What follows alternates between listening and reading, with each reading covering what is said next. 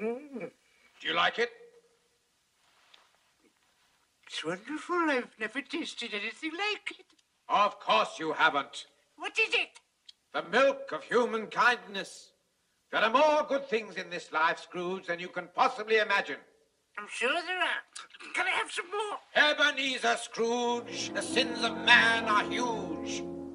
A never-ending symphony of villainy and infamy, duplicity, deceit, and subterfuge. And no one's worse than Ebenezer Scrooge. Though man's a handy candidate for hell, I must admit, life sometimes has its brighter side as well. I like life, life likes me, life and I fairly fully agree. Life is fine, life is good, especially mine, which is just as it should be. I like pouring the wine, and why not? Life's a pleasure that I deny not.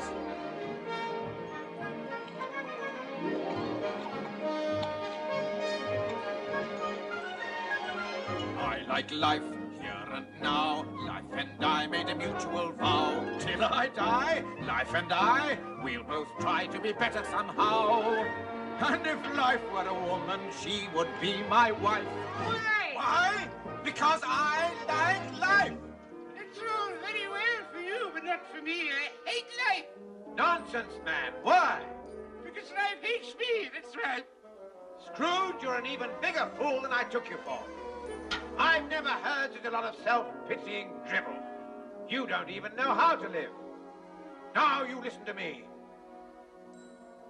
I like life. Well, go on. I like life. That's better. Life likes me. Life likes me. Good, good. I make life a perpetual spree. Perpetual spree. Eating food, Drinking wine. thinking who'd like the privilege to dine me. I like thinking the drink I'm That's drinking. better, Scrooge. I like thinking the thoughts I'm thinking. I like songs, I like dance. I hear music and I'm in a trance. Tra-la-la. Oom-pa-pa, chances are we shall get up and prance. Where there's music and laughter, happiness is rife. Why? Why? Because I like life.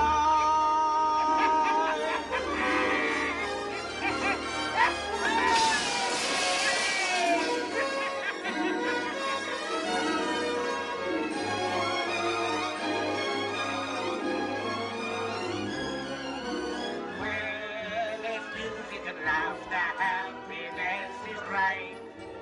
Why? Because I like life. See how much we like life.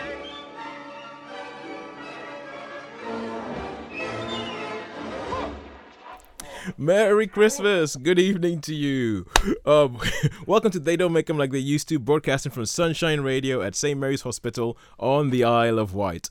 I am Tosin, and for the next hour and a half, I am your very own ghost of Christmas past, going back in time to relive some of your favorite Christmas viewing memories. And joining me for this festive edition is our very own Christmas fairy, Sharon. Hello. Hang on a second. Hello. Hello, Sharon. Ho, ho, ho, I should say. Yeah, I was thinking of calling you a very own Christmas elf or fairy. I think fairy's better. Probably. I have got elf ears. Not on, but I have got them. I should have worn them, shouldn't I, really?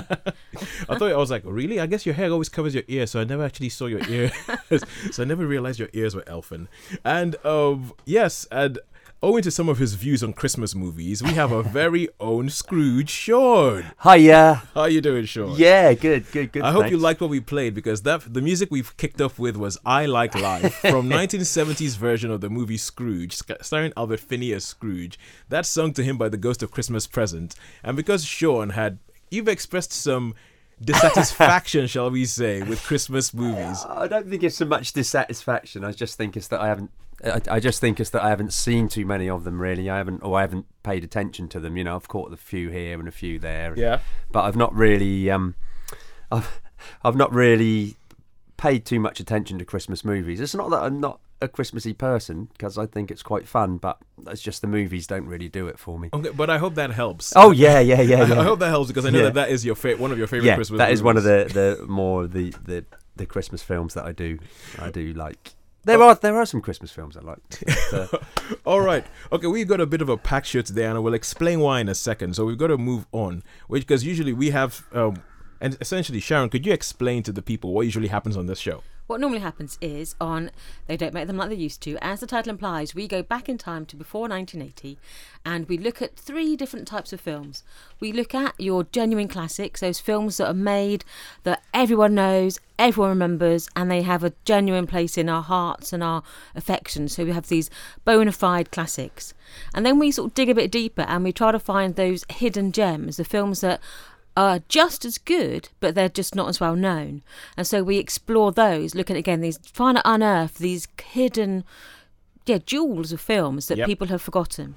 And then just so that we can give a nod to modernity, we look at exceptions to the rule. These are films that are made after 1980, but we think get under the same scrutiny, hold up with the test with those classic ones. So if you're looking at our Christmas films, you want to say, if you say the perfect Christmas film is It's a Wonderful Life, you think, okay, would Love Actually be compared? Could you compare it?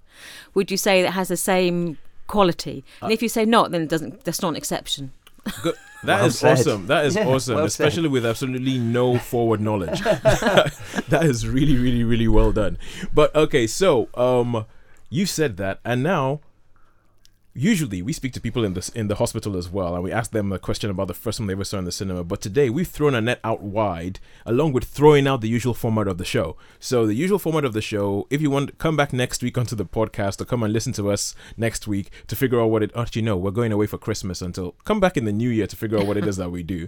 But today we're asking people the question: what is your favorite Christmas movie and why? Because for Christmas is happening next week, we decided to give into it. And while we get answers, we still are going to get answers for some people in the hospital. We also threw the question out on our Facebook page, and it's slightly kicked off. People have strong feelings about this. I mean, I know we've spoken about this, but as I said, we've had about 20 people get back in touch, so we're going to have to race through what they've said and try and find something good to say about these in the next 80 or so minutes. So I just want to say a quick thank you to all the people who go back in touch. So we have speaking to Tosin Ogunlesi, not me, but another guy, Tosin Ogunlesi, Laura, Jackie, who was in the hospital in Alveston Ward, who I spoke to earlier today, Linda, who was also in Alveston, who I spoke to earlier today, Jennifer Juneman, Tony Woodward, Shamini Bundell, Neil Montero, Seb Juneman, Shagun Olusanya, him again. Holly Jenkins, Ollie Bartlett, Peter Jenkins, Taiwo Balo, Glenn Spires, Benga Ludotu, Mike Brownett, and Joe Briscoe, who all got in touch on Facebook. We will be zooming through your choices and trying to give them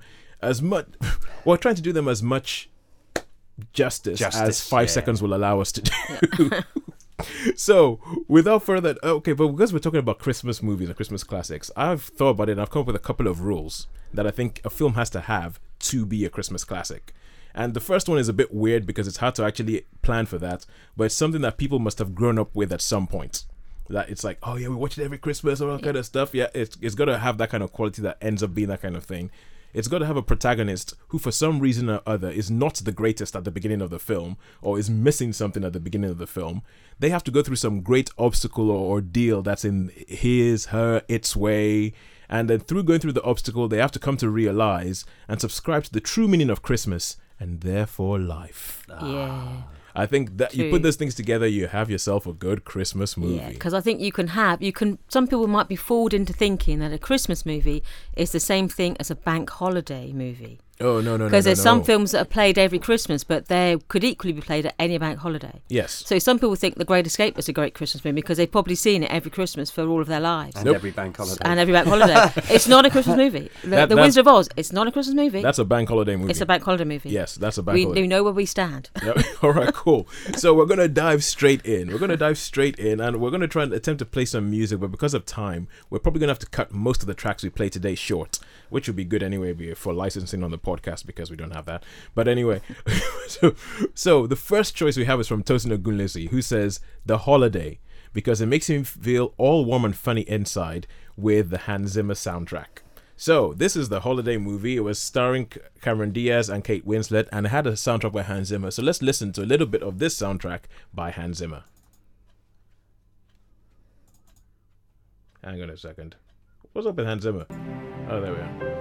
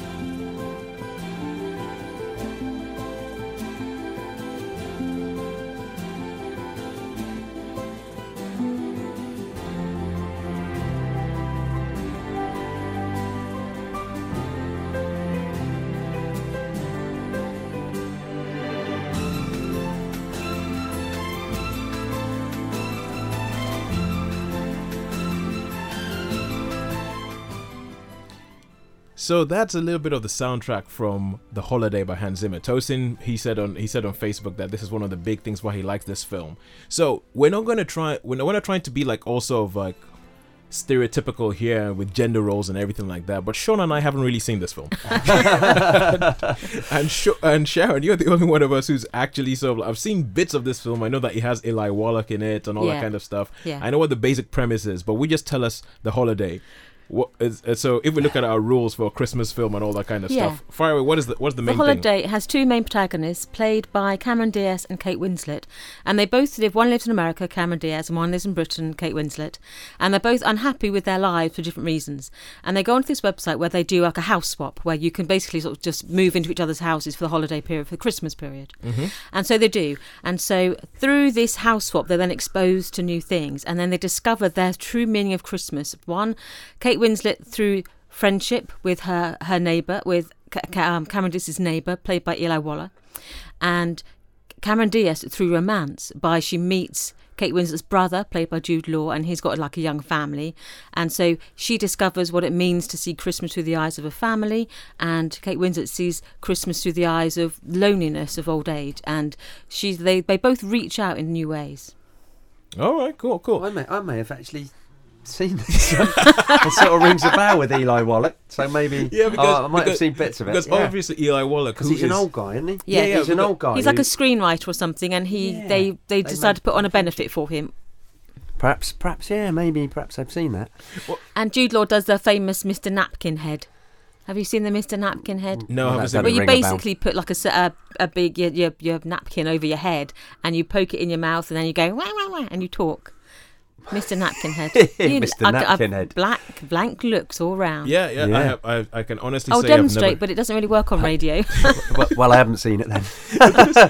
Because I know that because Eli Wallach, obviously, he's famous from like Good, Bad, and the Ugly and all that, and this is him where he plays like an older man who becomes friends. But Kate Winslet also has a bit of a romance, doesn't she? She does with Jack Black, because this is Jack Black showing up, and this was in a time, I think it was after School of Rock and all that, and it was him doing like a romantic lead, which you don't really see that much. It's not the main storyline with Kate Winslet, but it's where she's almost got like a seemingly perfect boyfriend in England, but he just doesn't. He neglects her, and he's a little bit manipulative, and it's not quite right. We all know he's not the one for you, Kate. And so when he goes to America and he's in love with someone else, Jack Black is, but it's you go, he's not the one for you, Jack. Move on. They sort of see each other at last. But Sharon, not. Are they actually connected with each other online or something? And her bloke's got a girl in the room or something. No, was that not in that? I can't That must be remember another that film bit. anyway. Oh well, okay. Can't remember that No, bit. it can't be then. But Must it be is, the- but yeah, Kate Winslet has like a picture perfect English cottage, and it snows very prettily. Yeah, no. And which, when does that ever happen? And Exactly. then Cameron Diaz's house is like this perfect Hollywood home with the pool, with the marble everywhere and clean lines. So you've got these two contrasts. It's a little bit stereotypical, but it has got that feeling of, sometimes you just need to move outside of your own little world to see what the world has to offer. It looks like you enjoyed it actually. From the way I you've did been quite talking about enjoy It's it. a good film, yeah. I mean, I didn't love it, but I did enjoy it. I certainly enjoyed it. And it's a film that you can sit and watch at Christmas. You go, yeah. So okay, with what Tosin said, it says warm and fuzzy. Yeah, it is warm fuzzy. Warm and fuzzy. Warm and fuzzy. That's what we want from our Christmas movies. Warm and fuzzy. All right, cool. So good stuff. So good enough to stuff the holiday. A holiday. Good stuff. But yeah, I was surprised that was like his favorite Christmas movie ever. But apparently, it seems like that film has quite a following. A lot of people Yeah. have a lot of fondness for it. I think I dismissed it as a rom-com when it came out, which is probably why I didn't watch it. Yeah. And at that time, I was having a real bad reaction to Jude Law. I was not liking him, so I did it. So yeah, I did not particularly want to watch that film. But yeah, maybe I'll go track that down. All right, cool. Thank you very much, Tosin. That's your 5 seconds. Now go away. Now, now next up we had Laura Norris on Facebook, and she said, "White Christmas." She said, "White Christmas for the music and dance routines and the color." Oh, perfect. She also said, "It's a Wonderful Life for the storyline, and you don't realize that it's black and white by watching it." Now, I went to the hospital earlier, and I spoke to Jackie, and Jackie. It was quite busy in Alveston adopted ward in the hospital, and Jackie didn't want to be recorded, but she did actually say that she liked It's a Wonderful Life. It's funny because she mentioned exactly these same two movies. She said It's a Wonderful Life. Oh, the other one I would have thought of would have been White Christmas, but White Christmas is a bit corny. So she puts it. She says It's a Wonderful Life is more realistic, and if all you know of It's a Wonderful Life is its reputation, you might be confused by that statement, seeing as it's a film about a man who's taken into an alternate reality by an angel. Yeah. So, but if you watch the film, like I watched it for the first time last year, and I understand what she's talking about, it being realistic. Yeah, it's quite bleak in places. It's desperately sad in places. It really, really is. I think it's well, the thing is, It's a Wonderful Life. It's one of those films that I always thought, because it's, how people nowadays, when they try and make kids TV or something like that, they think, oh, everything's going to be nice and everything's going to be safe and all that. But I think you look at the classic kids TV shows, and it's like they show you a darkness. They show you this is how bad things can get, and therefore the triumph at the end is so much better. And I feel like It's a Wonderful Life is one of these films that we've got a little bit of a clip that we're going to play. It comes towards the end of the film, which is just like this sort of outpouring of emotion and everything, and that outpouring of emotion and that high only really works, if you ask me, because of how rubbish everything before it has been, because of how rubbish everything that George Bailey, played by Jimmy Stewart, everything that he's been through and all that. So here's the clip from the end of It's a Wonderful Life.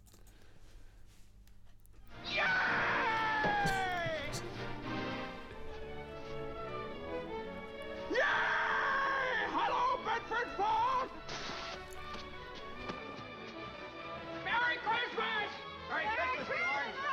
Merry Christmas, George! Merry Christmas, movie house! Merry Christmas, Emporium! Merry Christmas, you wonderful old building and loan! Hey! Merry Christmas, Mr. Potter! Happy New Year to you! In jail. Go on home, they're waiting for you. So this is the bit at the end of the film, and I don't think it's too much, because the film is all about, it starts off with George Bailey, who is played by Jimmy Stewart, who is doing all the yelling of Merry Christmas there. He goes from a place of wanting to throw himself off a bridge to that, and I think because you see what's going on in his life, and he's a man who hasn't really ever done anything for himself. He's always sacrificed everything for everybody else, and it seems that all he's ever gotten it is kicked in the teeth and kicked down and all that. And this is a bit at the end where he kind of like decides it's still worth it. It's still worth having life. Because he's shown how bleak the world would be if he'd never been there, isn't he? Because as bad as he thinks his life is, and all the dreams that have not come true for him, and all his ambitions that have just failed. Yeah. they say, well, this is what would happen if you hadn't been here. And it's a dreadful, bleak world Yeah. without him. And then he's just made to see how grateful he should be for his life. Yep, Frank Capra classic. I mean, Yeah. I saw that last year, and I Definitely just classic. thought brilliant. Now, Sean, you seem to have I think you have a couple of questions. Well, you yeah, wanna be firing it was out. actually, they mentioned, and I've got a couple of questions if people would have a go. And if they were listening, Okay. they should be able to know. So this is all of you at home. or this in is the for hospital. everybody at home if they can remember. Yeah, so Now- we're going to give you 5 seconds to answer it, Okay. and then we're going to have to blurt it out because we have to move on, as we said. Go ahead, Sean. Now, what was the name of the town in It's a Wonderful Life? And if you listen in that clip, he did actually say. He did actually say it. So, Okay, we promised you 5 seconds, so here we go. 1,000, 2, 1,000, 3, 1,000, 4, 1,000, 5, 1,000. Sharon? No idea. Toes? Bedford Falls. Bedford Falls. oh. Bedford Falls. That's a good one. Yeah. And we haven't mentioned yet, what was the name of the angel that helped? Oh, that's okay. I know that one. 1,000, 2,000, 3. Go.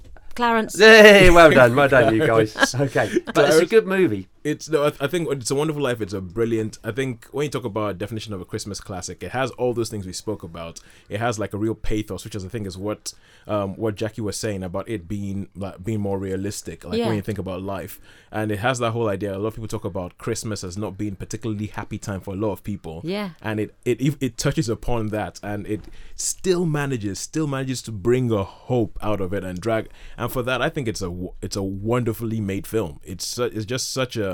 It's one of those films that, as cynical as you might be, because I'd heard a lot about this one before I watched it. I mean, as a film buff, I'd heard a lot of stuff. I didn't watch it until last year.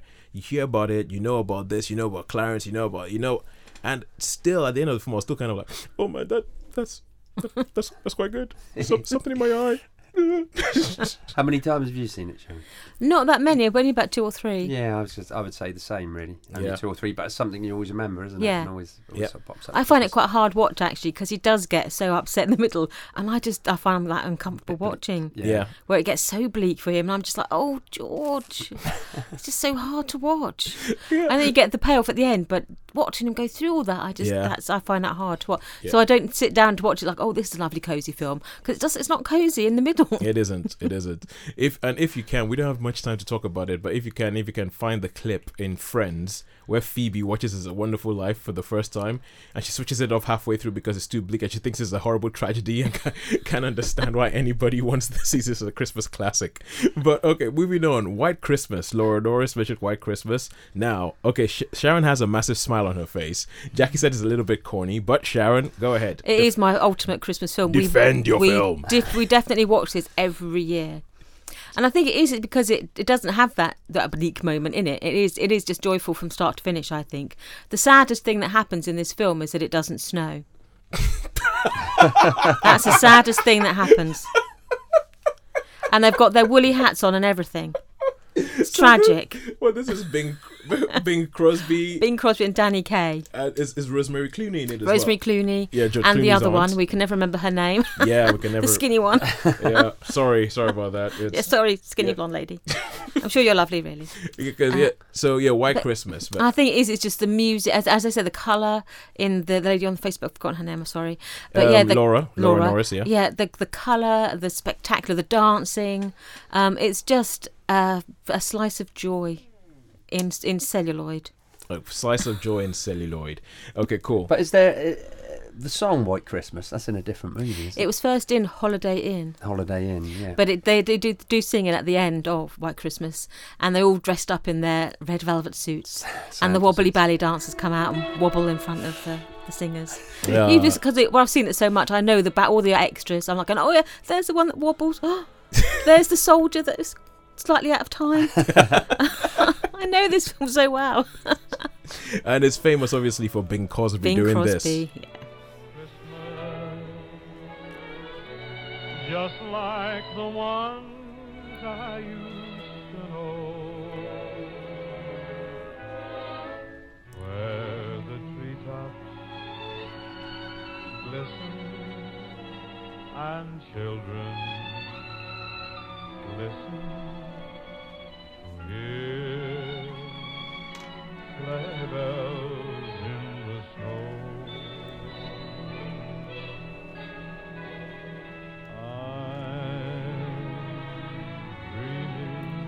You know, it feels like a Christmas crime to actually like fade Bing Crosby out. But unfortunately, we have a limited amount of time and we have to move on. So, Bing, thank you very much for everything you gave us. Thanks for the music. Thanks for the music. Thanks for this film. Thank you for making Sharon light up like a Christmas tree. And yeah, but we've got to move on. So next up, I actually went into the hospital earlier today, and so there were some people who weren't willing to speak, like Jackie, for instance, wasn't willing to be recorded, but there were some people who were willing to be recorded. So we actually spoke to Linda, also in Alveston, and Linda had this to say about a favorite Christmas movie. Set that up for you. But you were saying your favorite Christmas movie is Love Actually, because it's got a mixture of all sorts. It's lots of different stories all rolled into one, and it's got romance and comedy, and it's just lovely. What's your favorite story? Like, you know, there's a whole bunch of different storylines in Love Actually. What's your favorite storyline in Love Actually? Oh, I don't know. That's difficult to say. Probably Colin Firth and the girl in Portugal, I think. Yeah, but I like them all. It's a good mixture. Awesome. Right, so okay. Now I know Linda said that she was going to be listening, so Linda, I hope that you're actually listening as we're going on. But this is the thing I find with Love Actually, that it is whatever you think of it and whatever you think about Richard Curtis, because this came at the end of a bit of a purple patch for him. He had Four Weddings and a Funeral, then Notting Hill, and I think Love Actually it just seemed he could do no wrong. Yeah. Some people hate that sequence of films that I've just mentioned. It's like essentially you have Richard Curtis and you have a certain English bumbling actor who's in it, and they hate this. But whatever you say, Love Actually has become a modern Christmas classic. So it's an anthology film with all these different storylines, all different kinds of love, isn't it? Yeah, just the different nature of love. Different natures of love that can come across at it's a bit rude in some places. Yeah. I have actually seen this one. yeah, because I mean, so he has all these different storylines of just different people who are in different love type relationships. Yeah, and I know that even though it's a Christmas classic, I'm not entirely sure it's the kind of film you would want to have with the entire family, with Nan there and all that kind of stuff. Oh no, there's one particular storyline that you're like, no, you're not gonna want no. I don't want to watch this with my Nan. Because it's love between two extras or two stand-ins on an adult movie. I believe that's the safe way of saying it. Actually, that's a funny scene that as well. And they were like, "Oh, do you want me to? Which way do you want me to look?" It is very funny, just not very family friendly. Yeah. So and so when Linda said her favorite storyline was Colin Firth, where he's a writer who goes to this villa in Portugal, and he has a Portuguese lady who cleans the place up and looks after the house, but he doesn't speak any Portuguese, she doesn't speak any English, but they have this relationship. When she said that was her favorite storyline in the film, Sharon's face was like, "Oh, what? How can you have that when there is?" So what is your favorite storyline in it? I have to say my favorite storyline is the Hugh Grant. There's a Prime Minister with his cleaning lady. That's my favorite. Hugh Grant with Marty McCutcheon and Billy Bob Thornton. Yeah, and all I that just kind of love. stuff. Yeah, I love that's the one I loved particularly, and I also like the Bill Nighy one. There's the faded rock star, and it was just his love for his manager. It wasn't like a romantic love, but it was deep and it was real. I have to admit, I really, really do like that one because it's a bit unexpected. Yeah. It's one of the few. But what was our Christmas criteria again? Christmas criteria. Well, this one has a lot of them, and I think at least one of these stories will have this in there. It has a protagonist who, for one reason or another, is not the greatest at the beginning of the film. Yeah, that was right. Yeah, or is missing something, some great obstacle or ordeal that's in its way, and then through going through this great obstacle, they come to realize and subscribe to the true meaning of Christmas and therefore life. Yeah, and I think the Bill Nighy story at least nails that. Yeah, it does. Because all he wants is to gain this number one and all that kind of. He's a bit sort of like jaded, and he has this song that he's Christmas is all around. Okay, cool. I'm going to play a little bit of this song. I'm going to play a little bit of the song.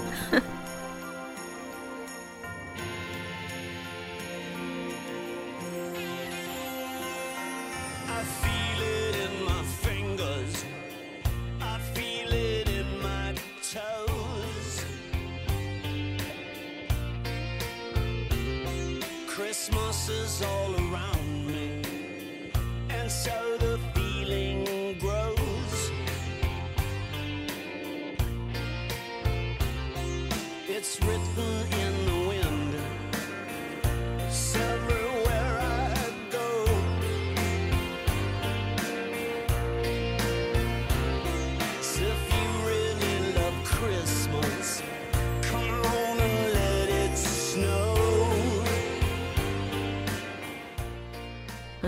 Yes, and if you know the song "Love Is All Around Me" by Wet Wet Wet, Yeah. essentially he takes that song and just puts Christmas in as a lyric any way he can, and he's sort of like so jaded. He openly admits on TV shows he's only doing it for the money. Yeah. He says if he gets to number one, he'll perform the song naked on top of the pops and all that. And he's just, and obviously with the fame that comes with that, it's like he ends up with this choice between his manager and like the groupies and the fame and all that, and he ends up just sitting down with his manager, who's played by Rabsy Nesbitt. Yeah. Whose real name I don't actually know. Gregor. I don't know. No. Yeah. So It's Greg or something. Yeah, and he ends up sitting down with him because he realizes, no, this is actually the relationship that has been there for me the whole time. So yeah, in that way, it is like you do have that, and I do think that I feel like the Rockstar could hardly be played better by anybody than Bill Nighy. Bill Nighy he's just like, in it. He's just so like, he just shows up like ready-made. It's like, yes, I'm a jaded rock star, I don't really care or anything like that. And the video that they do that goes along with this is just hilarious. But how about you, Sean? Gregor Fisher. Sorry, I've just remembered his name. Oh, Gregor Fisher. As I say, it's not one that really sticks. Parts of this movie stick in my mind. Anything, and Martine McHutchinson, she sort of, because she was like EastEnders, but Yeah. I don't know if she did anything afterwards, did she? She never really did much film wise. Sort of She never did. She did a lot of stuff West End because she had a music career. Then she went off into the West End and she was in My Fair Lady. Even though she was mainly, she hit the headlines a lot for being in My Fair Lady, but hardly ever been in My Fair Lady because she was always ill. Oh right. Okay. So I don't think she really didn't do anything movie wise after this. I think Love Actually is probably the highlight of Martin McClutchan's because I think career. she was quite good in it. I mean, I don't think she was particularly, I thought she played the part really well. Yeah, you warm to her, don't you? Because she's this Cockney girl. Yeah, and you warm to her. Oh my word! Yeah, but she is very well. And I have to say a special mention for another storyline that I quite like. Well, there's the one with Alan Rickman, and man, I gotta love anything that Alan Rickman's in with him and Emma Thompson. That's heartbreaking, though, isn't it? That storyline. That storyline is heartbreaking because it's one of the few storylines in the film as well that is not really resolved.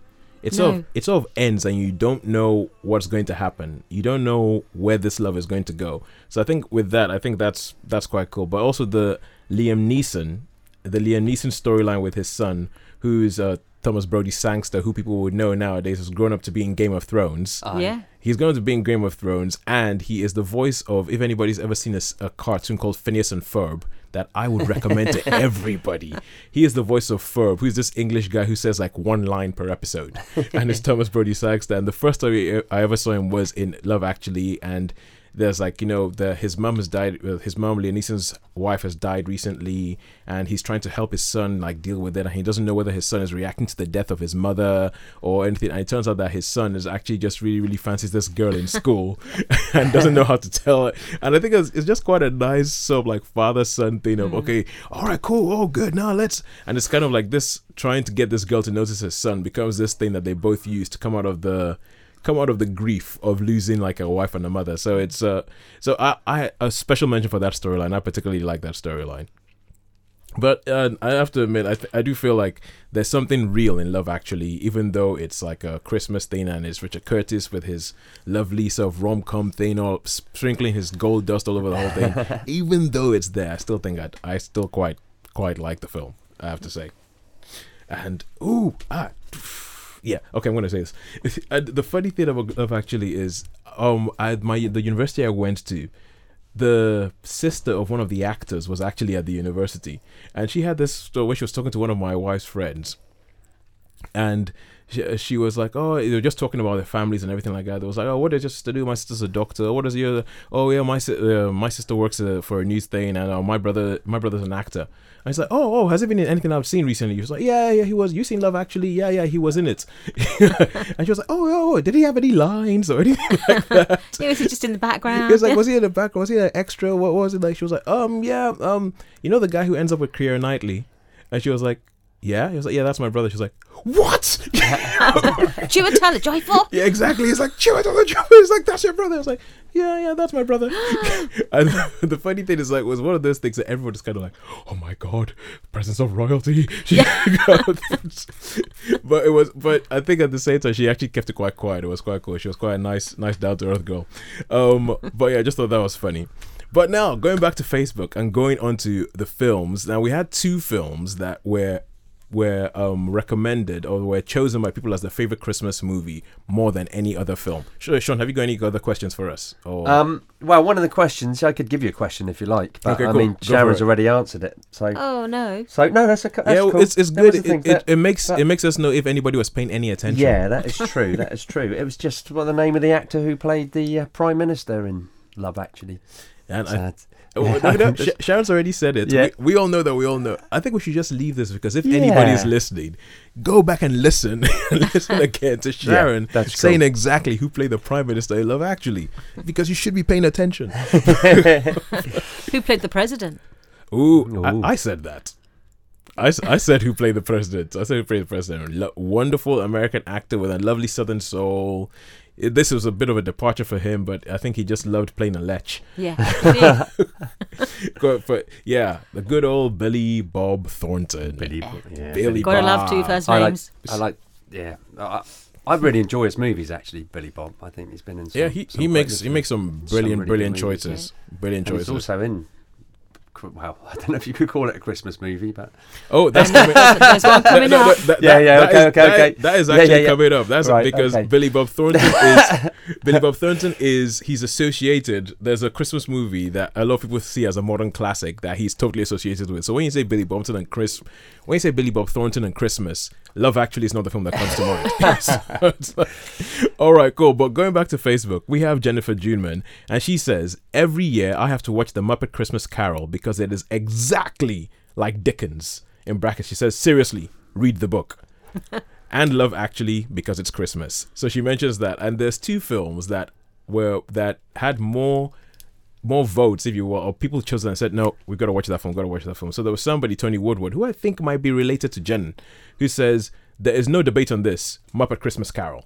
Just hands down. And somebody who commented after Jennifer, who says, this is Shamini Bandel, who says, now you've mentioned Muppet Christmas Carol, it has become clear that it is the only sensible choice, and all other Christmas films have completely disappeared from my mind. Somebody got in touch, not on Facebook, but on WhatsApp, and he said, Muppet Christmas Carol! ! And when I asked him why, he said, the Muppets are this brilliant comic tool that'll bring you in, make you laugh, smile, and then use it against you to break your heart. It uses animal puppets, but is the most human of all Christmas movies. I've got a question on that. If you wanted to, okay. You could say after we've discussed the thing. Okay, all right, cool. So Muppet Christmas Carol. In the Muppet Christmas Carol, which character was played by Kermit the Frog? Which character? I know this. Okay, that's cool. We talk about the movie, yeah? Yeah, we talk about the movie. So obviously, this is the Muppet Christmas Carol. And if you watch Muppet movies, you know, reasonably you know what to expect. The Muppets are going to be there. If they take on a big story like Treasure Island or something like that, they will allocate the different Muppets to different sort of like well-known characters in the whole thing. And human actors will be at the premium. Usually there's a whole bunch of cameos. And I think this is the Muppet movie that has the least number of human performers in it, because there's only one that I can remember, and that is Michael Caine as Scrooge. Yeah, Michael Caine plays Scrooge. So it goes through the old Dickens story, and as Jennifer says, she says that it's exactly like the Dickens story. I've never actually read the Dickens story, It's quite short. You can read. I think the thing about Christmas Carol is it is short. You can read it in one evening. It was written to be read in one evening. Oh, well, kind of like gather the family around the fire kind of thing. Yeah, so you could read it in an hour and a half. All right, cool. It is a short little book. Cool. And so you now have the Muppets, and then you have the Muppets, and I'm going to hold my hand up and say I love the Muppets. I absolutely love the Muppets. I mean, I've loved them for as long as I know that they're pieces of felt. They have personality. Yeah, with somebody's hand up their butt. But I know that that's what the Muppets are. But the Muppets are brilliant. The Muppets are. They are the most sensational, inspirational, Muppetational things out there. Couldn't have said it better myself. And but the thing is that even one of my favorite shows of the year was the new Muppets TV show that they brought out. I loved that show. I mean, it's just even the smaller characters that like in the background that they use, even in the Muppets Christmas Carol and everything. Like, I think I have to agree with Neil what he says about the Muppets. It's like, they make you laugh, smile, then use it against you to break your heart. Yeah. And I think that they really do go into this whole thing of like, so you have Scrooge, and then you have Marley, because you have Scrooge's old business partner is Marley, and in this they make it Marley and Marley, and it's Waldorf and Statler, the two old men from the Muppets who sit on the balcony and just abuse everybody. So it's the two of them who come and they have a song where we're Marley and Marley, woo. But I do think it's a really, really well thing. I think Michael Caine is just on song and he's just having a whale of a time. You can see that he almost looks like he loves the Muppets. He just loves him being there. He's off the chain as Scrooge, playing Scrooge, and I do feel like it's just a heartwarming film because it's a classic story, well told, with characters that you absolutely love, with Kermit and Miss Piggy, and they bring the Muppetness and they bring all the Muppets. So the whole thing of like, Kermit being like in this relationship that is possibly borderline abusive with Miss Piggy. They bring. Shall we say what character he plays? Well, you can say that now if you answer your question. Answer the question. Yeah, we can say it now, but people haven't given enough time to figure it out. Go on then, Sharon. Who was it? Kermit is Bob Cratchit. He is Bob Cratchit. I know you. But it's very funny. All the their children, that Miss Piggy and Kermit have children. All the little boys are frogs, and all the little girls are pigs. I'm gonna have to make a confession here. Yeah? I've never seen the Muppet Christmas. You never Carol. seen the Muppet? I haven't seen the Muppet. And everybody tells me how good it is, but I've yet to see it. Oh no, it really, really is. It's like one of those films that somehow seems to. It's like almost like the first time you watch it, you just go, "That's a classic." It's like the Muppets and Dickens, or the Muppets and this story, are just such a fit. They're such a fit when they have all the different characters who play all the different people. It just works. So Kermit as Cratchit, for instance. As Kermit as Cratchit going to Scrooge and having to ask and saying, "Oh, could you help us because we don't really have enough heating for Christmas." It totally works because everything you've seen of Kermit for 30 years has said that he is this put upon it. You can imagine him as this henpecked family man who's just trying to get something with a demanding wife at home. Who is That's Miss Piggy. With all these Miss Piggy is his wife. Yeah. Miss Piggy is his wife. Is the chef in it? Is that her goodly chef thing? Oh, the Swedish chef. Yeah. I don't remember. I think what he because probably is. That sticks in my mind. Because essentially they have like the London thing. They have a London, and it's essentially you have all these London streets, and the whole place is just populated with the Muppets. So I think it's a kind of thing where almost probably every single Muppet character appears at some point. Because you've got the rats who are like all the little workers, aren't they? Yeah. They're like scratching away. Yeah. They're all left-handed, which is what my old friend says. Do you realize that all the rats are left-handed? But no, but they all are. Oh my god! No, I love. There's and you've got this big hairy one. What are the big hairy ones? They're Sweetums. Sweetums. They sort of appear every now and then. Yeah. So you have all these things, and I think with the rats, because all the rats are the workers in Scrooge's factory, and there's a bit where they go to Scrooge to ask him, "Oh, could we have a little bit more coal for the fire?" And then Scrooge asks them a question like, "Well, how would all the workers like to be unemployed?" And the next shot, they're all dressed up in Hawaiian clothes and they're dancing around singing, "This is my island in the sun." And it's you gotta love the rats. Oh no, you gotta love everything about. I feel you've got to love everything about the Muppets. I don't know how Jim Henson did it. I don't know what alchemy he pulled off, but he created something that is silly, but awesome. But wait, it definitely works as a Scrooge, as Dickens, and as Muppety goodness. As Muppety goodness. But sure, okay. How do you feel about the Muppets in general, Sean? When they first appeared, I was okay with them, but I'm not like a major fan of the Muppets. I mean, I know about them because they're okay, but you don't hate them. I don't hate them. No, I don't hate them, but I don't find them. I mean, the two guys, Walder and Statloff, sometimes can be quite humorous, but I mean, I don't know really. It just doesn't.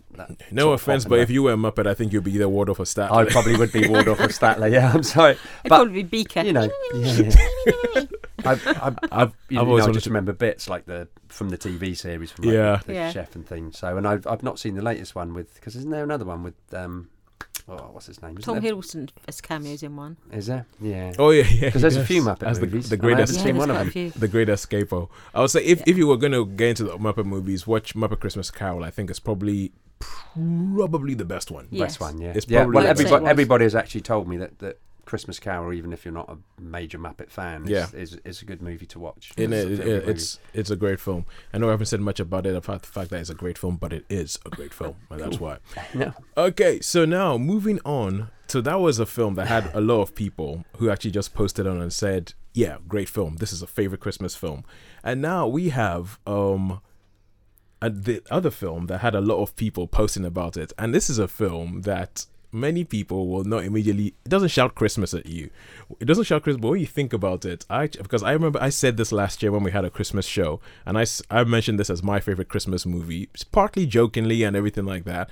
And I found out that there's a whole bunch of people who think the same thing. There's almost like a campaign to get this recognized as a Christmas movie. So this is Seb Juneman, married to Jennifer, who said Jennifer earlier, who was the first person to mention Muppet Christmas Carol. So Seb says, after they all said, "Oh, it's Muppet Christmas Carol," he just writes, "and Die Hard." Oh, Die Hard, yeah. He says, "Die Hard. It's the one everyone forgets about, like the elderly relative who turns up for Christmas dinner unexpectedly because you forgot you invited them at a family wedding, and then you hurriedly set a place for them, but they notice and they're offended, so they get really drunk and start being racist at the dinner table and take over Nakatomi Plaza, and it's awkward for everyone." So that's what. Thank you, Seb. Thank you for that. So that's what Seb had to say about his favorite Christmas movie. Next person, Shegun Olusanya, he says the correct answer is Die Hard. Full stop. He says the correct answer is Die Hard, and he says half mark will be given for Nightmare Before Christmas. So we'll talk about that in a second. But I pushed him a little bit and just sort of said, why Die Hard? And he said it's about a family that comes together. It has got Bruce Willis in it. It's got Alan Rickman giving the performance of a lifetime as an amazing pantomime villain. It's probably still the best action movie ever made, and it's actually got a proper Christmas message, and it's not just a movie around Christmas. And also, we also had Benga Ludotun, who just posted a pic. He just essentially, I'm going to show this to you guys. This is all he posted on Facebook. So he just posted a poster of Die Hard with Bruce Willis on one side and Nakatomi Plaza with an explosion going off on the other side. And I also think Jeff Smith, he also said, yep, totally agree with the sentiments about Die Hard. So Die Hard as a Christmas movie. I'm totally on board with that. Yeah, I'm on board with it. This is one Christmas movie that I really like. It's got a Christmas soundtrack. It has got a Christmas soundtrack. I remember when we were kids watching this film, and there was a friend of mine, Wale Wellinger, who said he was like he couldn't understand why you have this wonderful film that has just like, you know, you've seen explosions and you've seen bad language and you've seen all this stuff and you've seen terrorists being shot and people thrown out of windows and all that, and it's like a perfect action movie, and then you get to the end of the film and the film ends with this. Hang on a second. Class. Yeah, and he was kind of like, wait a second, how can you have such awesomeness, such action awesomeness, and you ended with this? And he didn't get it. He was like, what the? And he complained about the fact that Die Hard ended with Let It Snow, because the Die Hard 2, Die Harder, and it ends with exactly the same song as well. But I think this is the director, John McTiernan, telling you this is a Christmas movie. Yeah. Because it's a Christmas party, isn't it? That's why they're there. It's a Christmas party. Yeah, because the basic idea of when we talked about the whole ideas of, like, you know, a protagonist who is not actually the best, is missing something. It starts off with Bruce Willis, who is a New York cop flying to LA where his wife is working at Christmas time to try and reconcile their relationship and try and put them back together. And then while he's happening, the obstacle he has to overtake just happens to be a whole bunch of terrorists to take over this building. And they want to sort of like, and they keep everybody in there, and he's the only one who can save them.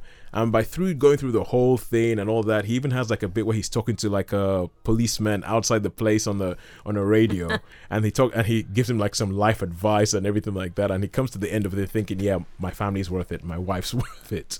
I mean, if you've seen the sequels, you know it goes a bit pear-shaped later. Goes to crazy Yeah, town. it's the best of the bunch and the first and the Doesn't best, he I think. kill a terrorist, wrap them up in tinsel, coloured lights, and have "ho ho ho" written on them? He does. Yeah. Because Yes. What's crispy? What's more crispy than that? yeah. The thing, on Facebook as well, Jeff Smith he actually had he posted another picture, and he put in there, he says like there's even a Christmas jumper to go for it, and the Die Hard Christmas jumper is a quote from the film, which is that thing where he puts, because he kills a terrorist and he takes his gun, and then he puts a message on the terrorist that says, "Now I have a machine gun, ho ho ho." So, and the thing is, at Alan Rickman, you have to mention Alan Rickman. Oh yeah, Alan Rickman as Hans Gruber. Hans Gruber, who and it's true, he pretty much plays a pantomime villain, because he's pretty much the Grinch. he's in here going, yes, it's Christmas, but we're going to destroy Christmas, and we're going to take Christmas away from all of you people. So yeah, I'm going to be all grinchy about this, and I'm going to show up and all that kind of stuff. But Sean, this is a film that you've seen and that you like as well. I do, so yeah. will you just say something a little bit about Die Hard for us? Well, I'm pretty sure most people must have seen this movie by now. Yeah.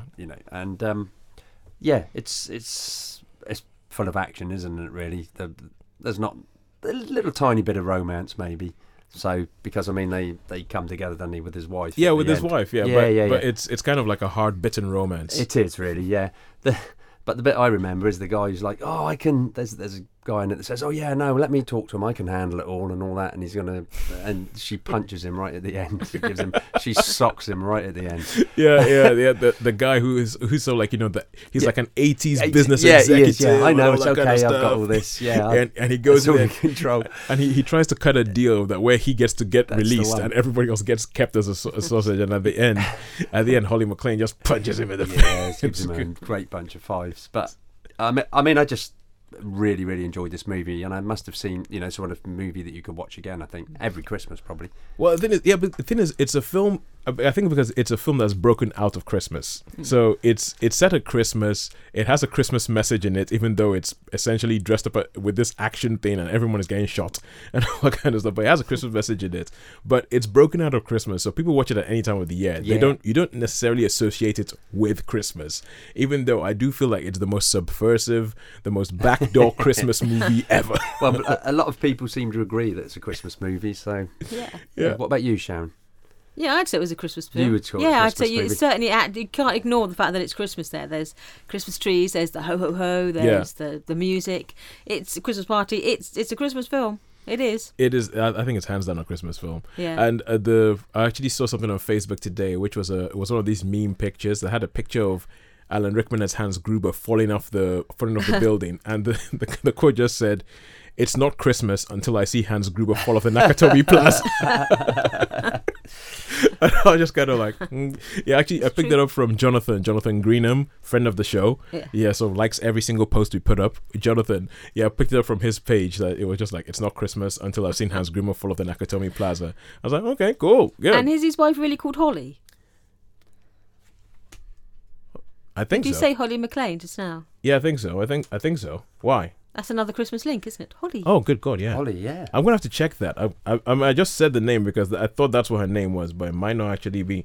But if it is, it's like, hey, that's a hidden Christmas reference. Yeah. Okay, we go back onto another film that Shegu said. He said A Nightmare Before Christmas. He's a half mark would be given for A Nightmare Before Christmas. His reasons for The Nightmare Before Christmas. He says, number 1, gorgeous. Number 2, that soundtrack. Number 3, what's this? Number 4, that soundtrack. Number 5, that soundtrack. Number 6, Oogie Boogie. Number 7, guess what it is? That soundtrack. So seeing as he's so up on this soundtrack, which is done by Danny Elfman, who did the Simpsons theme. He's done most of the themes for a lot of Tim Burton movies. He did the original Batman. Well, I say the original, but the 1989 Batman. And let's see, where is it? What's this? Okay, yeah, and this is Danny Elfman because he actually plays the singing voice of the main character, Jack Skellington. So this is Danny Elfman actually singing the song that Jagan was talking about. What's this?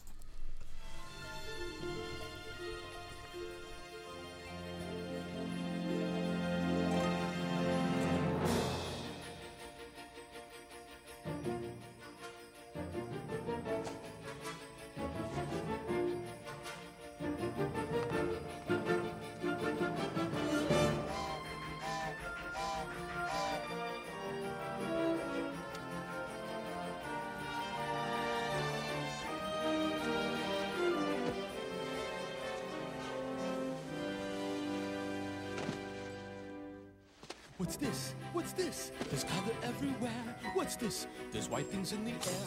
What's this? I can't believe my eyes. I must be dreaming. Wake up, Jack. This isn't fair. What's this? What's this? What's this? There's something very wrong. What's this? There's people singing songs. What's this? The streets are lined with little creatures laughing. Everybody seems so happy. Have I possibly gone daffy? What is this? What's this? There's children throwing snowballs instead of throwing heads. They're busy building toys and absolutely no one's dead. There's frost in every window. Oh, I can't believe my eyes. And in my bones I feel the warmth that's coming from inside. Oh, look, what's this? The hanging mistletoe. They kiss? Why, that looks so unique. Inspired! The gathering around, hearing story, roasting chestnuts on a fire. What's this?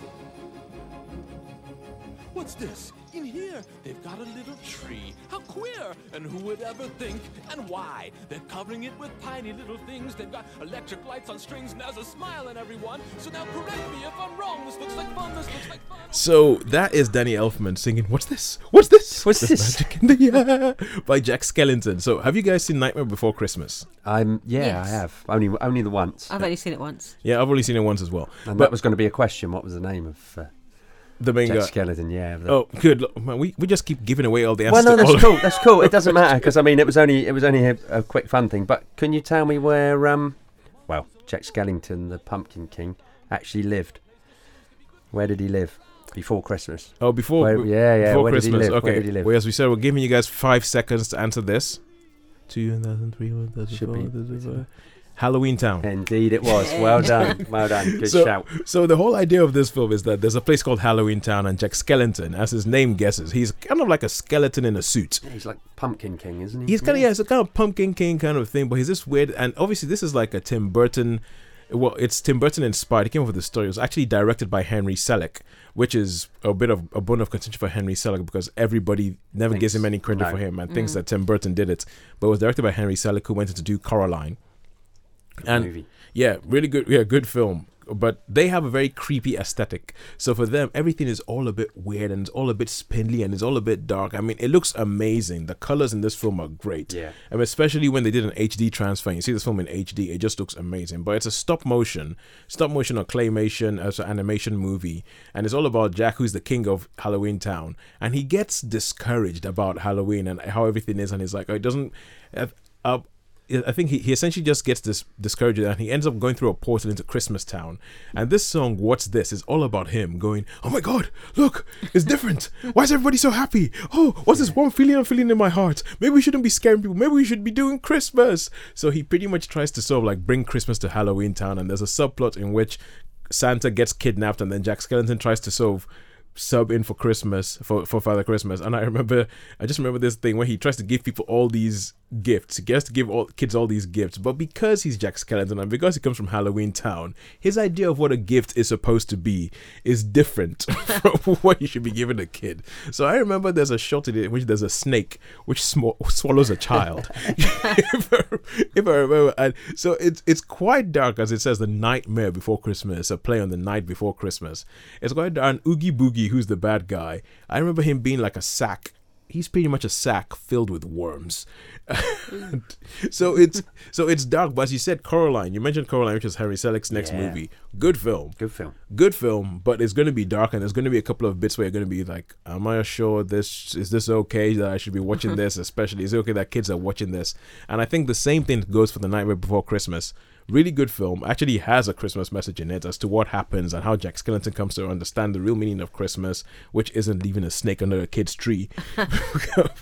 It has that, but it's all very kind of it's all dressed up in a sort of Burton Henry Selick world, which is not your typical thing you will expect for Christmas. So it ends up being quite heartfelt, even though it's can be seen a bit scary. When you have a skeleton as your main character, that's what's going to happen. So yep, Nightmare Before Christmas, I say yes. Yes, I say yes. Yeah, interesting choice. Good choice. Yep, I say yes on that. All right, cool. Right, where are we? My word, there's so many films. Thank you guys who go in touch with the show, be it in the hospital or be it here. And now we have a film that somebody chose on Facebook, and also a couple of people in the Hospital agreed with. So Heather and Rosario, if you're still listening, thank you so much for listening. But this is the film that you guys said you just went hands down your favorite film, and it's Elf. Yay. It's Elf, chosen on Facebook by Holly Jenkins, and Holly says she just wants Elf in big capital letters. I ask why, and she says it's the only good thing Will Ferrell has ever done. Lol. It's one of and it's one of the harsh. Very, very harsh, and it's one of the happiest films ever. And Heather and Rosario said it's silly. It's a silly film, but it's funny. It's funny, and it's a funny family fun movie. You can bring the whole family on and can watch the film. So Sharon, you're going to tell us what is Elf all about? Yeah, I love it. Elf is a story of Buddy, who is a human child, but he was raised in the North Pole by elves and by Santa. And he thinks he is an elf, even though he is a human child who was left there by some twist of fate, by his parents. And so he is a 6'4" man who is surrounded by little people. And he decides he's going to go and see if he can find his real family. So he heads off south to New York City to see if he can find his father. And his father turns out to be James Caan, who's something of a big cheese in, is it the publishing world, children's publishing or something? Children's publishing or children's toys or something like that. Something like that, yeah. So he makes his way to, but because he's born in North Pole and his only costume is his green sort of pixie outfit with his long yellow tights and his curly-toed shoes. And he makes his way through, meeting all the Norwells on the way, and then the penguins who give him advice and they wave him off. But then he just makes his way south until he comes to New York City, and you see him skipping along the road, dressed as a 6'4" elf, and just before Christmas. And then you see his adventures ensues as he meets his natural father, and how he tries to assimilate into New York society. But it's a joyful film. It really is. I think it's because there's no side to it. You can't be cynical, because he's not cynical. He is as innocent and as open as an elf. He is an elf. And so his joy of Christmas, like everything he eats has to have syrup on it, and everything is sugar and candy canes, and he has to get spaghetti and he won't eat it unless it's got syrup all over it. Yeah. And it's just everything is joyful, but there's no cynicism to it. There's no side to it. Because I'm guessing that because for him, he's grown up in a world in which it's always Christmas, pretty much. Yeah, you're preparing for Christmas. You're making their Christmas toys. Yeah. So as far as his outlook on everything in life is Christmas. Yes. God. Sean, have you seen it? No. You haven't seen it? Oh, no. I've not seen Elf.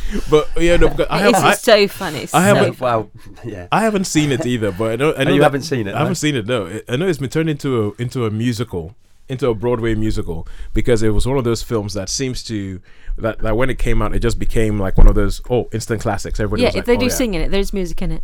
Well, yeah, but I think the program right more. But I'm just talking about the film itself. Yeah, just becoming this Christmas staple, and everybody going instantly. Yeah, instantly. And I think a large part of it is, I mean, Holly, as we all said, is all a bit because okay. Sean, how about you think about 3 Will Ferrell movies that you think, oh no, he did quite well in that, and why are you thinking about that? Because she says the only good thing he's done, but I think the film does rise and fall on him. Yes, because it does. He does have this ability to just give you, like, you know, as he said, no cynicism. Yeah. Just like this man-child. People sometimes say that he plays the same character over and over again, which is this man who never grew up, who is like this sort of like child in the inside, and just kind of like, you know. But this is the innocent side of that. Yeah, this pure. I think it wouldn't work if he was more self-aware. He's completely unself-aware. He is as innocent as a 5-year-old, you know. He has the same wonder about Christmas. So when he gets a job in the Santa's Grotto in a department store, and it's not a real Santa, and it's like, oh, you're not Santa.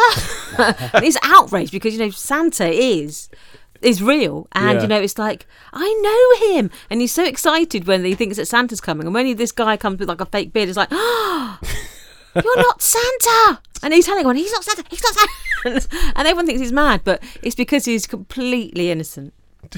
And it works that way. And so I just think it's such fun. It really is. Well, it's a film I've been to watch for years, but I never got around to it. Never. Well, in my office, when I used to work in an office, we used to make our decorations. We made paper chains and things. And one year, I made Alf Bunting. So in our office, we did have Alf Bunting all around the room. Oh, okay, cool. Thank you, Holly. And then Holly, enough content for that, came back and made another choice, and the second choice was Home Alone. So I've never seen that one. That's one I've never seen. Home Alone. You've never seen Home Alone? I've never seen Home Alone. Oh, right, okay. I asked her why, and she says, I'm a 90s kid, so we watch this every Christmas. Also, it's written by John Hughes, who I love, with a big, massive emoji heart. And she says, and the second one, so Home Alone 2, Lost in New York.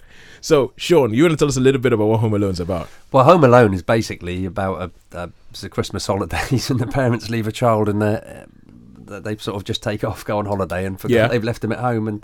And these there's a couple of robbers that decide they want to get into the house, and it's him setting up little traps and stuff to. I mean, when I first saw this, I thought it took me a while, but on the second watching, I really enjoyed it. But the first one, you know me, I said, that wouldn't happen. That's silly. But I think with some of these movies, if I just accept the fact that it's going to be silly, then I could accept it. So on the second watching, I did really enjoy this movie, with some of the things that went on. So Joe Pesci getting stuff when he lost his hair, and it's just like because the two criminals are played by Joe Pesci and Dan, what's his name? So and some of the other traps with like the nails when they get through the window. I like that one. There's one with the window, and then when they get through the window, and he's got some traps as they get through the window. And it's just I mean. The ingenuity of the lad Macaulay Culkin is, it's just he comes up with all these traps. So Well, the thing because the thing with the film is, as I say, one of the things it says that you have to grow up with it. And so when Home Alone came out, I was a kid, and I must have been about 12 or something when Home Alone came out, and we all watch this film because we're like, yay, look at the kid doing all this kind of stuff, and the kid is the hero and all that kind. But I feel like it's a film that changes as you grow older. The more you watch it, so when you watch it as you and your kid, they're like, big, because he knows they're going to come into this house and they're going to try and rob his parents' house, and he's like, I'm the only one who can protect this place. So he essentially, let's put it this way, you can see that his character Kevin is a Tom and Jerry fan. Yeah. And he essentially sets up all these traps that would not be out of place in a Tom and Jerry movie, in a Tom and Jerry cartoon. And it tells you what the film's going to be like. So he puts like cars on the floor that people are going to slip on, or when they slip off, they land on the floor, then an iron falls from the head and smacks him in the face. You mentioned the bit like where he opens up the door, where he opens up the kitchen door and he puts his head in, and there's a flamethrower. That was the bit. Yeah. There's a flamethrower that sort of like essentially scorches his head, so that he ends up like his hat. He has this acrylic hat that ends up stuck to his head that he can't take off because it's been been melted on his. And then as you grow up a little boy, you actually realize, hang on, this is kind of vicious. Yeah. This kid is literally trying to kill these men. And when you talk about like, that wouldn't happen, it being unrealistic. The problem is that you watch the film and you think, actually, those guys would be dead. Those guys would be dead by about the halfway point of the film. They would be dead because of all the things he does, the things he drops on their head, the fact that even like the bit with the like the door handle. He puts like a heating element on the door handle, so that it just sort of like heats up the door handle, so that when they actually try and open up the door, it burns their hands, and it pretty much brands them, because in his hand he has the brand in his hand, and when they come back in the second movie, you can still see that he still has the branding on his hand. So it's Home Alone. It's funny. It's John Hughes at the height of his powers, like that whole bring the kids in there, kids versus adults, and all that kind of stuff. What else did he do? I'm trying to think what else. John Hughes. Yeah. He did Ferris Bueller's Day Off. He did 16 Candles, Pretty in Pink. Okay. Essentially, Breakfast Club. Breakfast Club. I was thinking, was it the Breakfast Club, John Hughes? Because it doesn't sound like it was the same guy. But it is the same guy. I mean, I knew him for my teens, but I was past my teens by the time Home Alone came out, so I didn't appeal to me at all. Yeah, Planes, Trains, and Automobiles, and all that kind of stuff. I mean, that's who he is. He just it's him at his height of his powers. Oh, I've just checked, and yes, John McClane's wife is called Holly. Hey. Oh, yeah, there you It's go. called Holly. And I've thought of a Will Ferrell movie that I did quite enjoy. Okay, cool. Yeah, give us And a that was Anchorman. Anchorman. Yeah, well, the thing is, I'm thinking I quite like Anchorman, Blades of Glory. Yeah. I quite like it with Blades of Glory. Step Brothers, I think is quite funny. But yeah, this is all about opinions. It's not about right or wrong. It's about opinions, and yeah, that's a great thing about this. So Home Alone, but I'll say if you can, it's very, very slapstick. It is like a live action cartoon. It's like somebody decided to make a live action Tom and Jerry. That's really, really that's what the film's like. So I would say, yeah, I'd give it. Find that out. Yeah. Okay, we are barreling towards the end of the show, trying to get through all the things. Now, this is a film. This is probably the most contentious film on this list. Ollie Bartlett just said "Kiss Kiss Bang Bang." Kiss Kiss Bang Bang. He didn't give a reason, even when I pushed him. He didn't give a reason. Now, have you guys seen this film? No, I'm aware of it, but I haven't seen it. Yeah, I'm aware of it, but it's not because really- Kisses Bang Bang, isn't that what the Chinese used to call James Bond? Yeah, and there's actually a song written for James Bond called "Kiss Kiss Bang Bang" that was meant to be the song for Thunderball. Okay. It was meant to be the song by Thunderball, but they decided that was silly, so they gave Tom Jones to sing a song called Thunderball, which makes no sense. But anyway, Kiss Kiss Bang Bang. This is a Shane Black movie, and if Kiss Kiss Bang Bang is going to be if it's going to be a Christmas movie, then every single Shane Black movie is going to be a Christmas movie, because Shane Black, he wrote Lethal Weapon. He's the guy who wrote Lethal Weapon. He's the guy who wrote and directed Iron Man 3. And he wrote and directed the Nice Guys, which was released last year. And every single film this guy does is set at Christmas. Really? Yeah. If you actually go back, the No, first it's- Lethal Weapon movie, Christmas. Every film that he's involved in is set at Christmas. So if you're going to call Kiss Kiss Bang Bang a Christmas movie, you're going to call all these other films a Christmas movie. But this was the film in which he came back into filmmaking after a long time out, and it was also the film that brought Robert Downey Jr. back from sort of like the Hollywood wilderness. So he comes back in, and it's Kiss Kiss Bang Bang, and this is the film that everybody goes, "Oh my God, Robert Downey Jr. is brilliant. He's awesome." Shortly after that, he gets cast as Iron Man. So it's a good film. It's got Robert Downey Jr. It's set in LA. You have him and you have Val Kilmer. Val Kilmer is like this sort of private eye.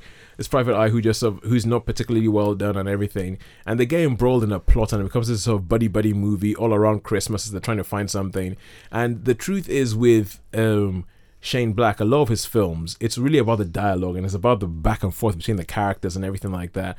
And one of the reasons why I would say I'm not so sure this is a Christmas movie is because his characters tend not to learn anything. So they finished the film, and they're pretty much in exactly the same space where they film started. The only difference is that they're alive, and a whole bunch of people who've come across their path are dead. Okay. That's it. So Kiss Ho, Kiss. ho, ho. Yeah, so Kiss Kiss. I really like the film. I think it's really, really fun. I think it has great dialogue. I think Robert Downey Jr. and Val Kilmer are awesome in it, as is Michelle Monaghan. I think that's how you say her name. Yeah. I think they're great in the film and all that. But I'm like, I don't know, that's a Christmas movie. so Ollie, get in touch with me and let me know if you're being facetious. But personally, I think that's a little bit off. And no one else has seen it. I've only seen it, but I would say go see it. Very, very good film. I think Shane Black, I would recommend almost. He also did The Last Boy Scout. Oh, right. I did Yeah. enjoy The Last Boy Scout. Yeah. Yeah. So any film, well, he wrote it. Any film that Shane Black writes or directs, I would say, yeah, give it a go, because you will have at least a couple of moments in it where you'll be like, ha ha ha, that's really funny. But I'm not so sure. But they're set at Christmas. They're all set at Christmas, but I'm not so sure that they're Christmas movies. If that's enough, yeah, it's not enough. We need more Christmas. We need more. Yeah. Okay, cool. And now we have Peter Jenkins, and Peter Jenkins says Gremlins. He says, how can such a nasty little film be so cute all at the same time? And that Christmas story from Phoebe Cates, chilling. So, you guys seen Gremlins? Yes. Yeah, I've seen Gremlins. I think Good. most Anybody want to give a quick run through of what Gremlins is all about? It's just basically little fruit that starts off. I think they're called Mogwais, aren't Mogwais, they? Yeah, yeah. Mogwais. Yeah. Mogwais, and like someone buys one. Yeah, they sing these little songs, like little Pokemon, really, I guess. Yeah. And That's fair. yeah. Anyway, so they buy one, and it's given as a gift at Christmas, and but there's this criteria that they mustn't get near water, is it? I Get them remember. wet. You don't get them wet. You don't get them wet. You don't that's expose them it. to sunlight, and you you never never feed them after midnight. Midnight. Yeah. So of course these things happen, and all of a sudden there's loads of these gremlins that turn into, don't they? They start off real cute Well, and but cuddly. because essentially you start off with the first Mogwai, which is one Mogwai, called, it's called Gizmo. Gizmo, They that's call it. him, and he's bought for a Christmas present. It's been a while, yeah. He's bought for a Christmas present. Does he get wet? He does get wet. And then there's like they thousands of them just spawn all others. pop. Yeah. They spawn others, don't they? Yeah, but so whenever they get wet, they multiply. Whenever they get and so the thing with him is obviously, you know, whenever you have a film where you have 3 rules, they're gonna be broken. If not, you don't have a film. Yeah. So first of all, they get him wet, and then other Mogwai pop out, and then when the Mogwai pop out, they realize that these other Mogwai have different characters and personalities to Gizmo, that they're a bit more, they're a bit meaner, and they bully Gizmo and all that kind of stuff, and the other Mogwai seem to keep trying to get them to feed them after midnight, and they keep refusing to. Then once the Mogwai go and change the clock, so they think it's actually before midnight when it's actually after midnight. Then they feed them, and they turn into these green monster-looking things called gremlins. And then what turns out is it's essentially a dark comedy. Yeah. It's a dark comedy. I think I would actually go for Gremlins being a Christmas movie. It's set around Christmas. It's about this family coming together and the big obstacle that they have to overcome is all these gremlins who are trying to take over the town and kill them. So yeah, I think it is quite funny. And Gremlins 2 is a totally different film, but it's so crazy. The film is so random. There's a classic Vincent Price crazy. cameo, isn't there? Oh yeah, there's a Vincent Price cameo. There's a bit where Hulk Hogan shows up. Yeah. There's a bit where but I actually love Gremlins. I would hate to meet one in real life. Yeah. I would seriously hate to meet one in real life. But in a film, they are hilarious. They're fun. Some great scenes. I think Great scenes. from what I remember, there was that mad toy craze at Christmas with Furbies, wasn't there? That Yes. they could talk to each other. They look a bit like they look like Mogwai. Mogwai, yeah. Yeah, I wonder they look if like they There's a great scene there when they're sitting, aren't they? And they're singing along to Snow White and the Seven Dwarfs. You see all these gremlins going, hi, hello. Oh yeah! Oh my god! Gremlins, And they just like love it. Listen, they're watching Snow White and they love it. And then you can see them all just singing along. And great. Oh my god! Oh no, yeah, Gremlins. Oh no, Gremlins is an awesome film. And the thing about it is that because the Gremlins will do something, they will do something horrible. Yeah. Then they'll do something like really, really cute and relatable, like watching Snow White. But no, they're just absolutely crazy. And the Christmas story, because it's all built around this whole idea of Christmas. And there's one character who hates Christmas, which is the Phoebe Cates character, and because essentially. She tells a story, and you have to hear the whole story, but essentially it ends up with her dad getting stuck up a chimney in a Santa suit on Christmas Day because he was trying to surprise them, and because of that she hates Christmas. So, but I agree, that's definitely a Christmas movie.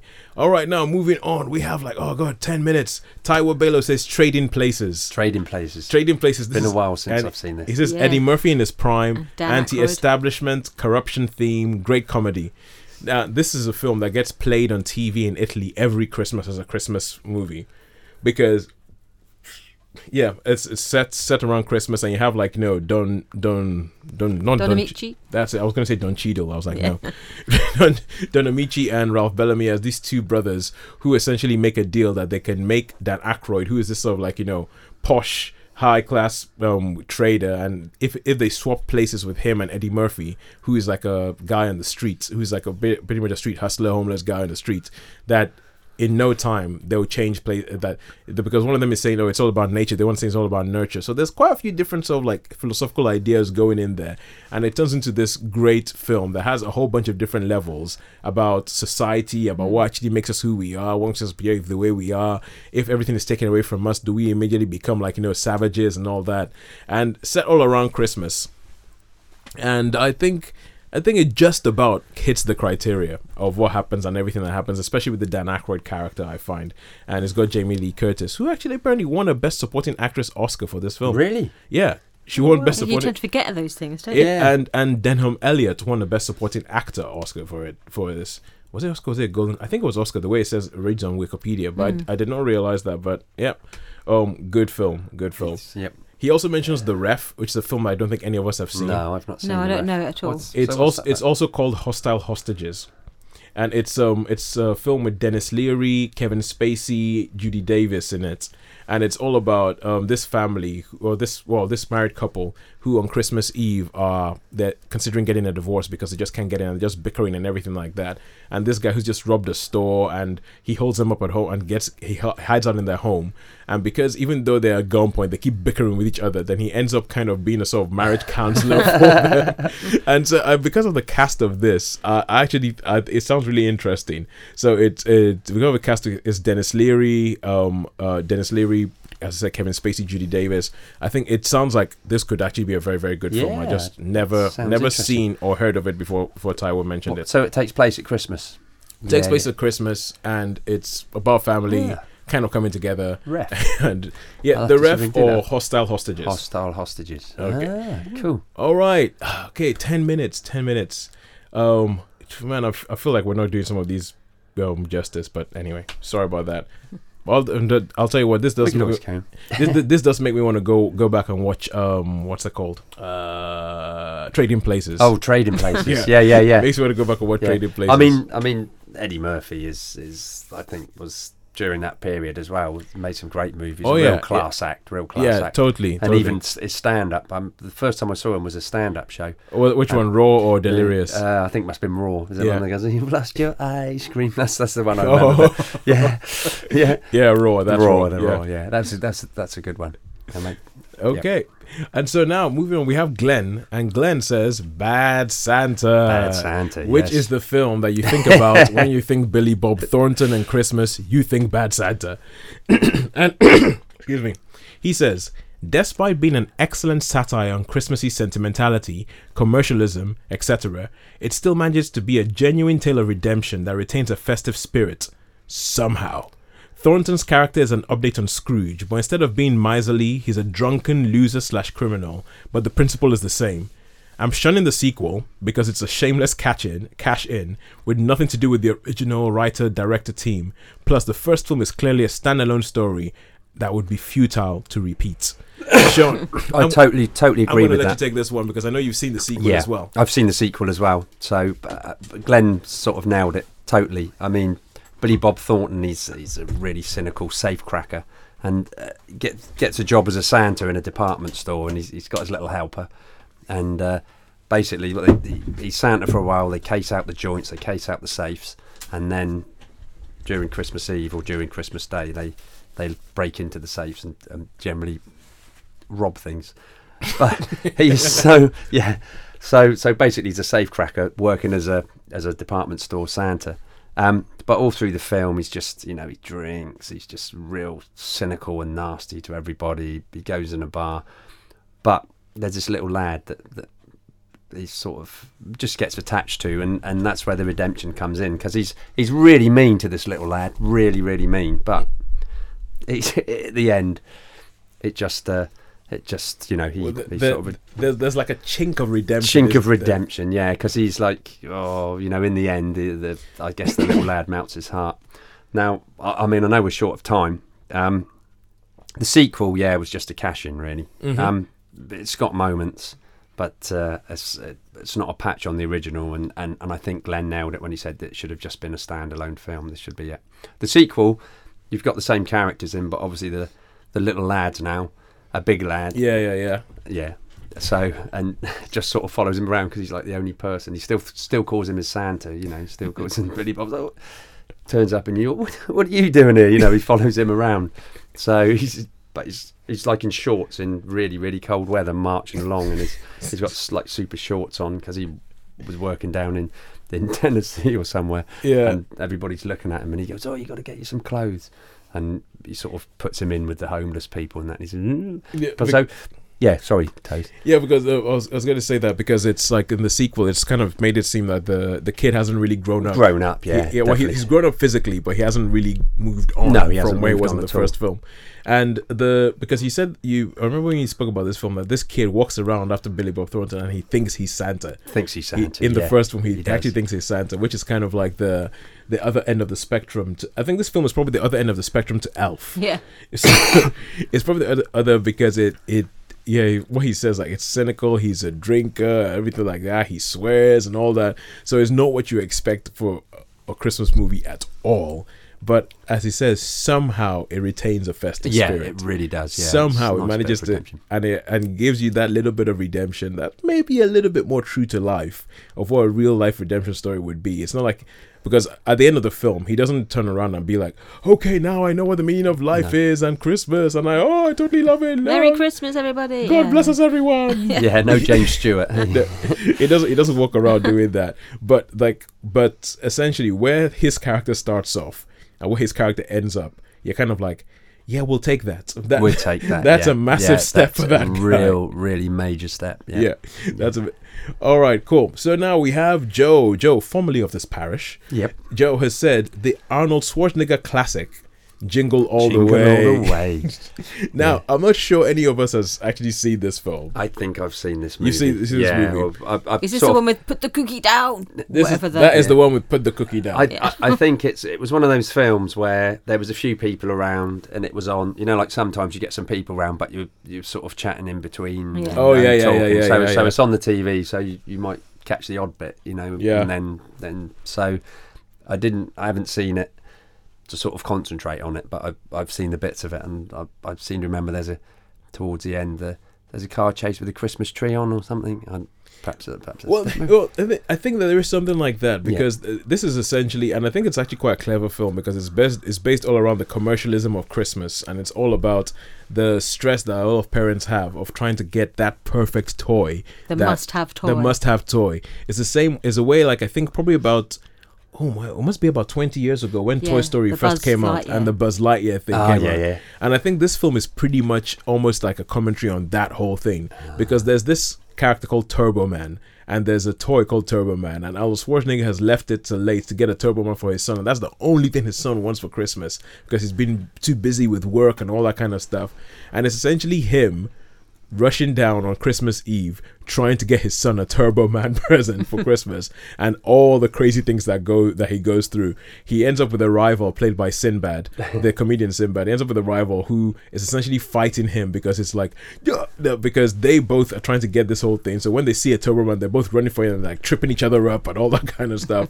And it's Arnie at his most slapsticky, and so it's I remember seeing bits of it and liking it, but I think at the time when it came out, it came at the time of an Arnie backlash, where people, the way it happens sometimes in Hollywood. Yeah, where you just have had enough. Where people just kind of go, that guy's had it way too good for way too long. We need to bring him down a peg. So it was almost as if they just decided at a certain time, whatever Arnie made, we were not going to like it. So that's why Jingle All the Way sort of like, and they thought, he's an action man, now he's trying to be funny. I must admit, with his comedies, I'm not really, I mean everybody loves that Kindergarten Cop, but I'm not a big fan of it, and I'm not a fan of Twins, and Paul said back to me old Scroogey stuff. I'm not really that miserable, honestly. I, on the other hand, I like those films. Yeah. Okay, cool. So, and now the final choice. We've just about got there. The final choice was by Mike Brownnutt, and Mike always does this to me. He always throws a curveball, and he has mentioned a film called Die Führerzangenbowle. Bowler, I think it is, because it's German. Die Führerzangenbowle, which means the punch bowl or something like that in German. And apparently the reason why he chose it is because feel-good Christmas comedy and Nazi wartime propaganda so rarely go together in one sentence. That sounds interesting. Yeah, and that's pretty much what this film is, because this film is on YouTube. You can find the entire film on YouTube, but unsurprisingly, it's all in German, so I couldn't really follow it. And the auto-translate tool on YouTube is not quite understandable. No. So I tried doing auto-translate, and I was like, this is not making any sense. But I read about the story, and it's about a group of men, and it's called that because that's apparently, the bowl is like, it seems like the equivalent of how they'll make something like mulled wine or something like that in Germany. And it's like a traditional bowl that around Christmas they use, and they actually used to make all these drinks. And it starts off with all these men around this bowl, and one of them talks about how he never went to school, and people said, oh, you missed out on university.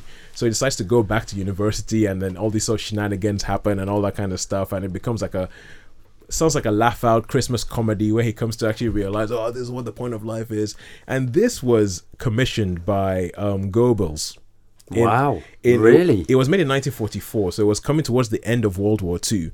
And apparently at that time, when he says Nazi propaganda, this film, they commissioned a lot of heartwarming films that they wanted to be made and released to the wider public to distract people from how bad things were in Germany because of the war, because of the financial problems with it and all that kind of stuff. So they made all these films, and apparently so it has nothing to do with that. It's pretty much just a nice feel-good Christmas comedy, and it makes me wish I could understand German. But it's quite funny that it comes up, and you were thinking that maybe it was one of the films that you'd seen that gets shown on TV at every Christmas in Germany. Germany, yeah. But it might have been a TV show, but there was one that I know particularly said, "Oh, it's a must-watch at Christmas," you know. Mm-hmm. But that was a story. That was a similar sort of thing. But it was like some people round at a Christmas party. And the old lady's Christmas party, and there's a waiter that comes round and does everything at the end. And more wine, madam, more wine. I remember that bit. More wine. Oh yes, Jeeves. So yeah. Okay, so anyway, with that, we just wanted to say thank you very much for everybody who suggested something. Thank you, Mike. I mean, that's one I'm going to have to go learn German and then watch. But so thanks for all the films. Thanks for being so much part of our Christmas show. And all we've left to say is that we wish you a Merry Christmas, and we'll see you in the new year. Have a Merry Christmas. Have a Merry Christmas, guys.